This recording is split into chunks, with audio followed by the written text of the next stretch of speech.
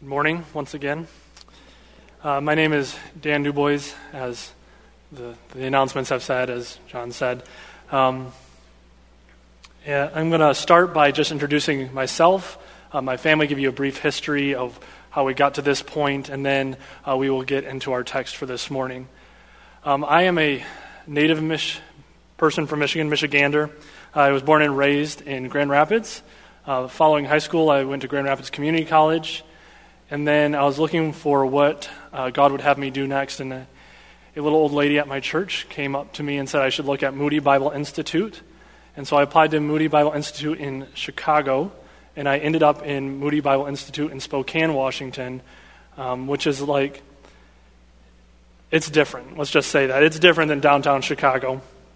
And while I was there, I started attending a small Baptist church where I was serving in youth ministry. And after about a year and a half of being there, I noticed that there was a beautiful, intelligent woman serving in youth ministry with me. And I convinced her that I was a tolerable person, and I did. And we were married in 2015. And in 2017, we had our first son. His name is Jack. And then a year and a half later, we had a son named Charles. So at this point, we were still in Spokane, Washington, looking for what God would have us do. And so we were looking for what to do. And after a lot of prayer, a lot of counsel, we ended up packing up all of our stuff into a truck, into our car, and driving across the country to move to Michigan without a home, without a job, and without a church. And God has provided all of those things for us over this past year. And has just been a really great blessing. I'm currently working for the state of Michigan. Sarah's currently at home with our kids, and she's cleaning up a lot of mess. She's cleaning up my mess, mostly. It's my mess, let's be honest.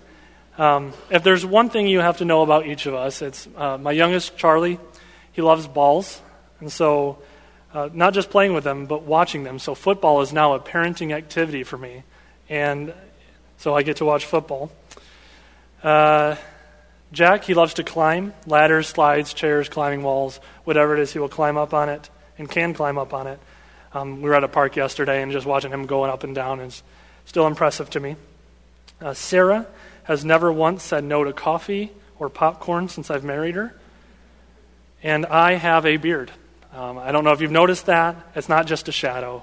It is a beard. My favorite hobbies are playing with my sons, eating with my wife, and rooting against teams from Ohio.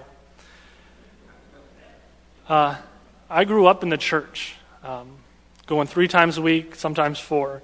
And so there was never a point where the gospel was not a true thing for me.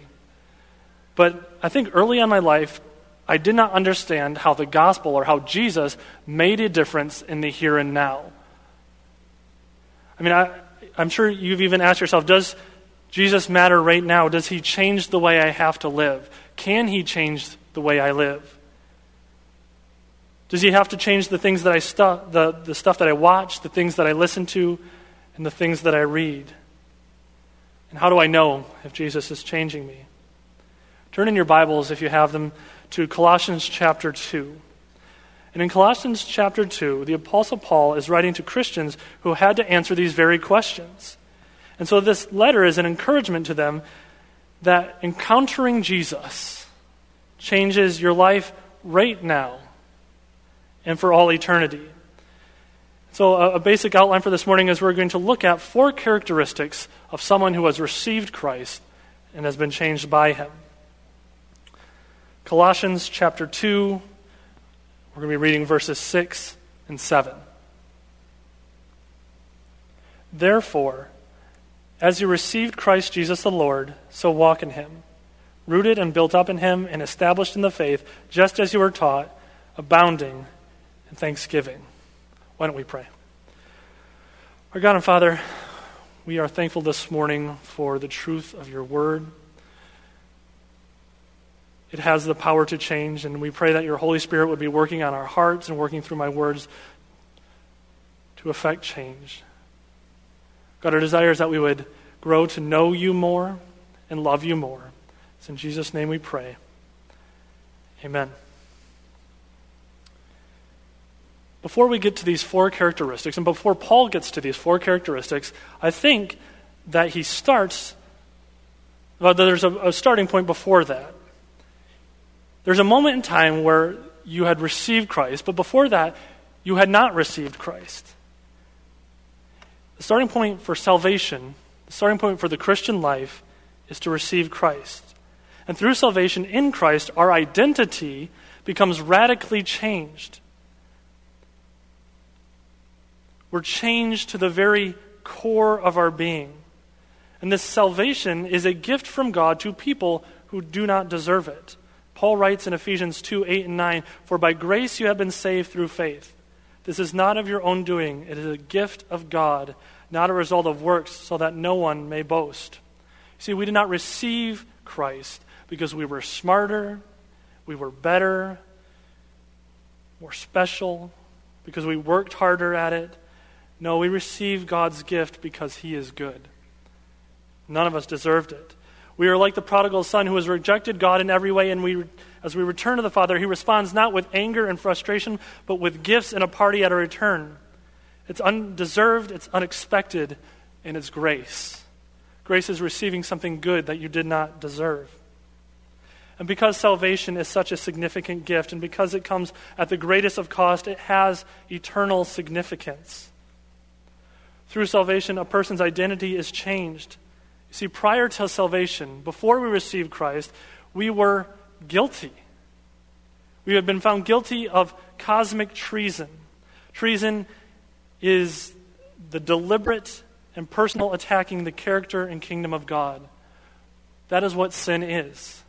When we are sin, we are saying, God, you don't love me enough, you don't care about me enough, you don't know what's good for me, and so I'm going to do this my way instead of your way. That's treason against the King of creation. And even as treason is punishable by death in our own country, it should not surprise us that treason against God is punishable by death.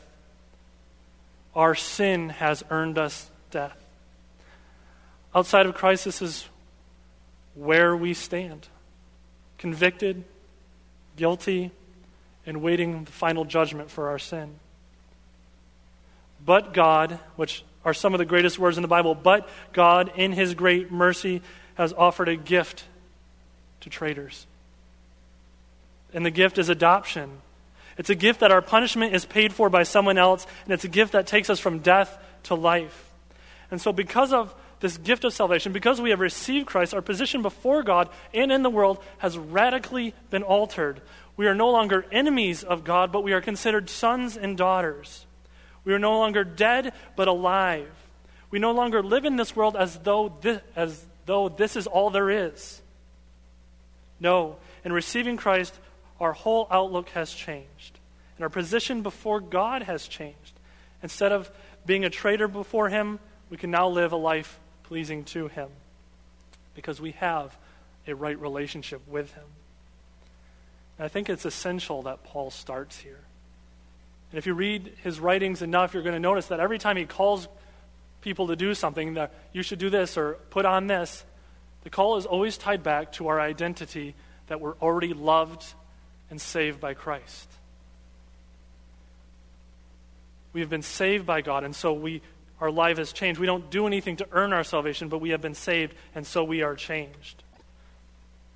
And so the works we do, the calls that Paul calls us to today, come from an overflow of a heart that has been changed by the gospel, a heart that has been changed by Christ.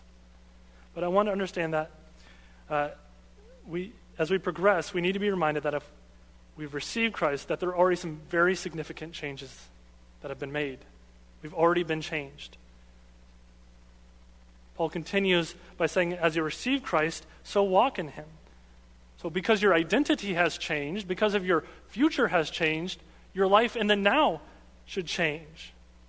I am a sports fan, and one of my favorite parts of the sports season is when there's a draft or free agency opens, and this is a time where players on old teams move to new teams, or teams from teams in Ohio to teams that actually are worth playing for. And there's a moment where contractually this person was part of this team and now they're not. But as they begin to live their new life as a traded person, their identity begins to change. They move what city they live in. They change what jersey they wear. They change who they're playing with. Their hopes are changed. And they eventually begin to identify more with their new team than with their old team. In receiving Christ, our team has changed. So as you have received Christ, so walk in him. The call is to grow and become more and more like the team and the people you belong to. And this people is not tied together by race or politics or lines on a map, but is a people defined by receiving Christ. Paul's desire in the book of Colossians is that the recipients of God's gift would grow into spiritual maturity. And so when we see his call here to walk in Christ, we should see that as a call to grow in, to stay in, and to mature in. So there are these 4 characteristics of someone who has received Christ and is walking in him. The first characteristic of someone who is walking in Christ is that they are rooted. Rooted is an agricultural term, and even of those of you who have a brown thumb or a plastic thumb or no thumb whatsoever, you can understand the need for a plant to be rooted. As I read this or study this, I always think of a tree, that as it grows up, its roots extend down into the earth. A tree is planted just once in the same spot until the day it dies, and a rooted tree can withstand the winds and the storms, for it sits well. Like a tree, those who have received Christ ought to be rooted in him, meaning that they have placed their life and their hopes and their desires into him. They look to him for support, for stability, and for the nourishment of their souls. And the more they root themselves in Christ, the more they are satisfied by him, and the more they desire to be more rooted. I think of Jesus' teaching on the Sermon on the Mount where he says, "Blessed are those who hunger and thirst for righteousness, for they will be filled." The more you hunger and thirst for righteousness, the more you hunger and thirst for Jesus, the more you'll be satisfied by him. But the more you are satisfied by him, the more you hunger and thirst for more of him. And so the person who is rooted hungers and thirsts to be more rooted in Jesus, to be more centered on him. And the more they are centered on him, the more they root themselves in him, the more satisfied they are by him, and the more they desire to be more rooted. And the more rooted someone is, the more stable their lives are. They can endure storms, dark nights of the soul, sufferings, because their hope is rooted in the completed, finished work of Jesus and the eternal hope they have through the gospel.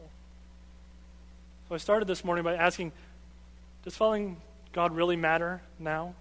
Does following Jesus change things? And I'm reminded of one of Jesus' parables. It's the parable of the sower, and it's a man who goes out to sow a seed. And this was before AgroLiquid. And so, in case you were wondering. And so this man throws his seeds in the field and into 4 different types of soils. But while there are 4 different types of soils, there are only 2 results. Either the soil is good and the seeds grow and bear fruit, or the seeds end up dying. Jesus explains that the point of this parable was to show that it's not enough to just hear the gospel. It's not enough to just like Jesus. Wow, he's a good teacher. I like what he's saying on this topic. And it's not enough to just add Jesus to the other important things in your life. The genuine spiritual life is a life that roots itself in Christ. The only good soil, the only thing a life can be rooted in. All other soils cannot hold your life together. You cannot root yourself in your abilities, your accomplishments, your wealth. You cannot root yourself in right relationships or connections or family or going to this church or that church. Those things aren't able to hold your life together. And so it's important to root your life in Christ, just as you received him. It was Christ that made the difference in the first place, and so it's him who should be the center of your life still. The first characteristic of someone who's in Christ is that they are rooted in him. The second characteristic of someone who is in Christ is they are being built up in him. If being rooted focuses on gospel truths working their way down into our heart, being built up is seeing those gospel truths work their way out into our life, into our actions. When someone receives Christ and has rooted their life in Christ, then their life is going to constantly be built up in him.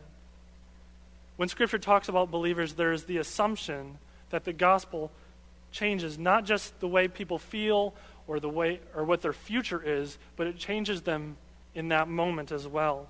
Encountering Jesus changes you. Think of Zacchaeus. When he encountered Jesus, what was his response? Was it just like, oh man, I've got a home in heaven someday? No, his life was changed. His values changed. He sold the money and gave back to the people what he stole. The Apostle Paul himself encountered Jesus on the road to Damascus, and it radically changed the way he lived, what he valued, what he said, how he treated people. The gospel compels us to change, and it's not just change, but it's changing into the image of the one we've rooted our lives in. For a period of time, I worked at a greenhouse and a nursery, and there are certain plants, depending on what soil you put them in, will have different colored flowers. In essence, their blooms reflect what they're rooted in. And so too does the life of the person who has received Christ reflect the one we're rooted in. And the calls that we see throughout the Bible, the things that we're called to do, the attitudes we're supposed to be like, the characteristics of a Christian are not just random, arbitrary calls to rules. Look at Colossians 3:12, just on the next page. Paul writes, "Put on then, as God's chosen ones, holy and beloved." Notice, he's reminding them of their identity again. "Put on then, as God's chosen ones, holy and beloved, compassionate hearts, kindness, humility, meekness, and patience, bearing with one another, and if one has a complaint against another, forgiving each other, as the Lord has forgiven you, so you also must forgive. And above all, above all these, put on love, which binds everything together in perfect harmony." What believers are called to is to model the very character of the one we've rooted ourselves in. We're called to be like Christ. How does this process work? Is it something we have to try really hard to get? Or is it something we just let happen to us? How does this process work? I think the process that's closest is that of a child. And so I think of my sons. As my sons grow up living in my house, they begin to do some of the things that I do. They value some of the things that I value. They throw their clothes on the floor like I throw my clothes on the floor. They love me, and they desire to be like me. And so it sort of does just happen, but it's because they're actively wanting to spend time with me and be like me. It's why they like watching Star Wars and basketball. In receiving Christ, we've been adopted by him. And as we spend more time with our Father in heaven and in his word, the more we are rooted in Christ, the more we're going to be built up like him. Because we're going to see his character. We're going to see what he's like. And we're going to become like him. We're going to reflect his character in this world. To be built up in Christ is a second characteristic of someone who has received Christ and is walking in him. Having received Christ, we walk in him, being rooted and built up in him. The third characteristic is that they hold on to the things that they were taught. Paul talks about being established in the faith. To be established means to continue on or to be strengthened. They're to be strengthened in their faith just as they were taught. And I think there's a progression where these first two characteristics, if you receive Christ, you root yourself in him and you are built up in him, then your faith is going to be strengthened in him. But how do we know what to root ourselves in and to what we're built up in? It's going to be the things that we have been taught. I think the main point here is that Paul is calling the believers to hold fast to the teaching that they've received from the apostles and the scripture that they have in their hands. So too is the call for us to hold fast to the teaching of the apostles and the scripture we have in our hands. Scripture itself is sufficient for everything we need to receive Christ, to walk in Christ, to be rooted in Christ, to be built up in Christ, to be strengthened in our faith. It all comes from Scripture. Paul writes in 2 Timothy 3:16 and 17 that all Scripture is breathed out by God and profitable for teaching, for reproof, for correction, and for training in righteousness, that the man of God may be competent and equipped for every good work. This is it. This is what God has given us for life and godliness. And I think there's often a temptation for believers, and there certainly was for the Colossians, to think that there might be something else that I need to have or need to do to become mature in my faith, to grow in my faith. We might think if we just read this book or pray this prayer or do this thing or that thing or go to this conference or that conference, that our faith will be strengthened. And while these may be good things, we must always remember to understand these things and read these things through the understanding that Scripture is totally sufficient for strengthening our faith. Scripture itself is totally sufficient for strengthening our faith. And so the third characteristic is someone who holds on to God's Word, who does not reject the teaching of God's Word. Third characteristic of someone who is in Christ is that they hold on to the things that they were taught. The final characteristic of someone who walks in Christ is that they are abounding in thanksgiving. The person who has received Christ is someone who is eternally grateful. Their gratitude is rooted in the gospel. The gospel is the good news of Jesus Christ, his life, his death, and his resurrection. And it was done for sinners. He died for sinners. And we're thankful because we see how we had lost it all. Through our sin, we lost everything. We were bound for judgment and death. But through Christ, he paid it all. He paid the price for our sin. And now through Christ, we get it all. We get all the blessings of God as if we had never sinned in the first place. One pastor has said, gratitude is the joy that arises in response to God's good will towards us in all his gifts.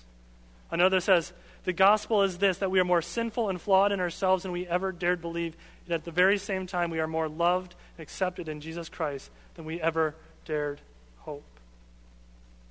Romans 6:23, that the gift of God is eternal life in Christ Jesus our Lord. The gospel is such an undeserved, unexpected, unwarranted, and counter to everything we could comprehend gift that it does create in us gratitude. And this gratitude grows in the life of the believer as they are rooted, as they are built up. This gratitude grows, and it becomes the motivation for good works. It becomes the motivation for why we root ourselves. It becomes the motivation for why we want to be built up. It becomes the motivation for why we want our faith to be strengthened, because we are so thankful for what he has done for us. The reason we desire to become like Christ is because we see what he's done and we're like, I want that. I want him. It's the reason why we do right and we don't do wrong. It's the reason why we hold on to the teaching of our Bible. It's the reason why we put off the things of this world.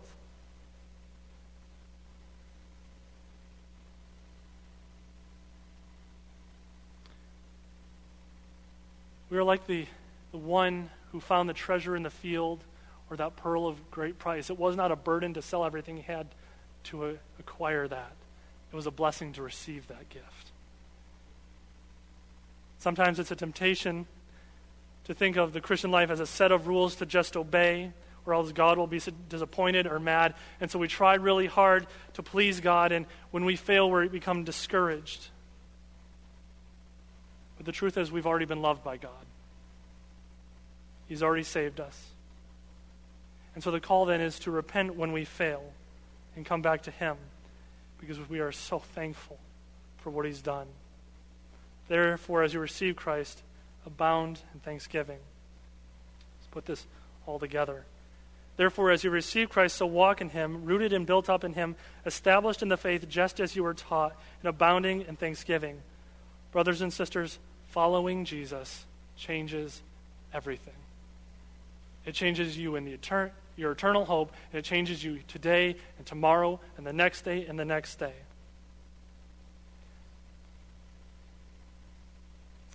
It changes what's central to your life, the way you interact with the people in the world, and it calls you to hold to the eternal truths of Scripture and to grateful obedience. Paul does not conceive of a Christian who is not rooted and built up, one who is not strengthening their faith, and one who is not thankful. And certainly at times there may be seasons where some of these are not as present as they ought to be. But if we look at our lives and these characteristics are never true, then we have to ask ourselves, have we really, truly received Christ? And if we haven't received Christ, the response ought to be, I need to receive Christ. I need to repent of my sins and turn to him. I need to submit my life to the King of creation because he has died on my behalf so that I might have life and life abundantly. For those of you this morning who are already in Christ, who have said, these things are true about me, there's going to be times in your life where you do not meet these standards perfectly. And the call to unbelievers is the same call to you, which is to repent and turn to Christ, turn to the gospel, turn to the things that saved you, to the one that saved you, and root yourself in him. Build yourself up in him. Strengthen your faith in him. Be thankful for him. When I chose this text, I didn't quite realize it, but these 4 characteristics are the 4 things I would desire to build a youth ministry around. Some of you here this morning have kids or teenagers already in the youth ministry. Some of you don't have kids in the youth ministry. But you know what? Those believers in the youth ministry, whether they are 12, 13, 14, 15, 16, 17, 18, 19, they're your brothers and sisters in Christ. And God calls us to love those, to encourage them, to teach them, to guide them, to disciple them. It is your responsibility as a church to help raise the kids of the church. So even if the kid isn't biologically yours, the children in this church are spiritually yours.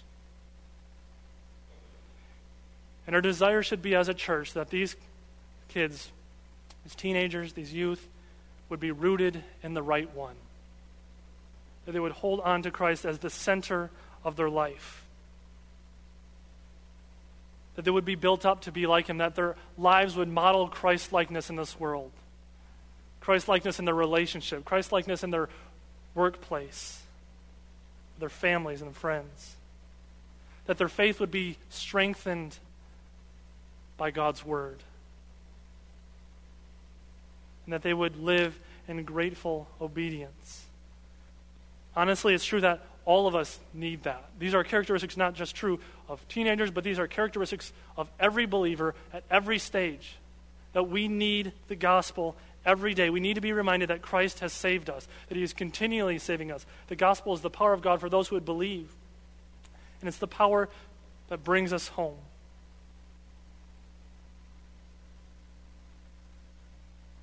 Paul writes in Colossians 1:28, him we proclaim, warning everyone and teaching everyone with all wisdom, that we may present everyone mature in Christ. This is a call of every pastor, that they are to present their flock as mature in Christ.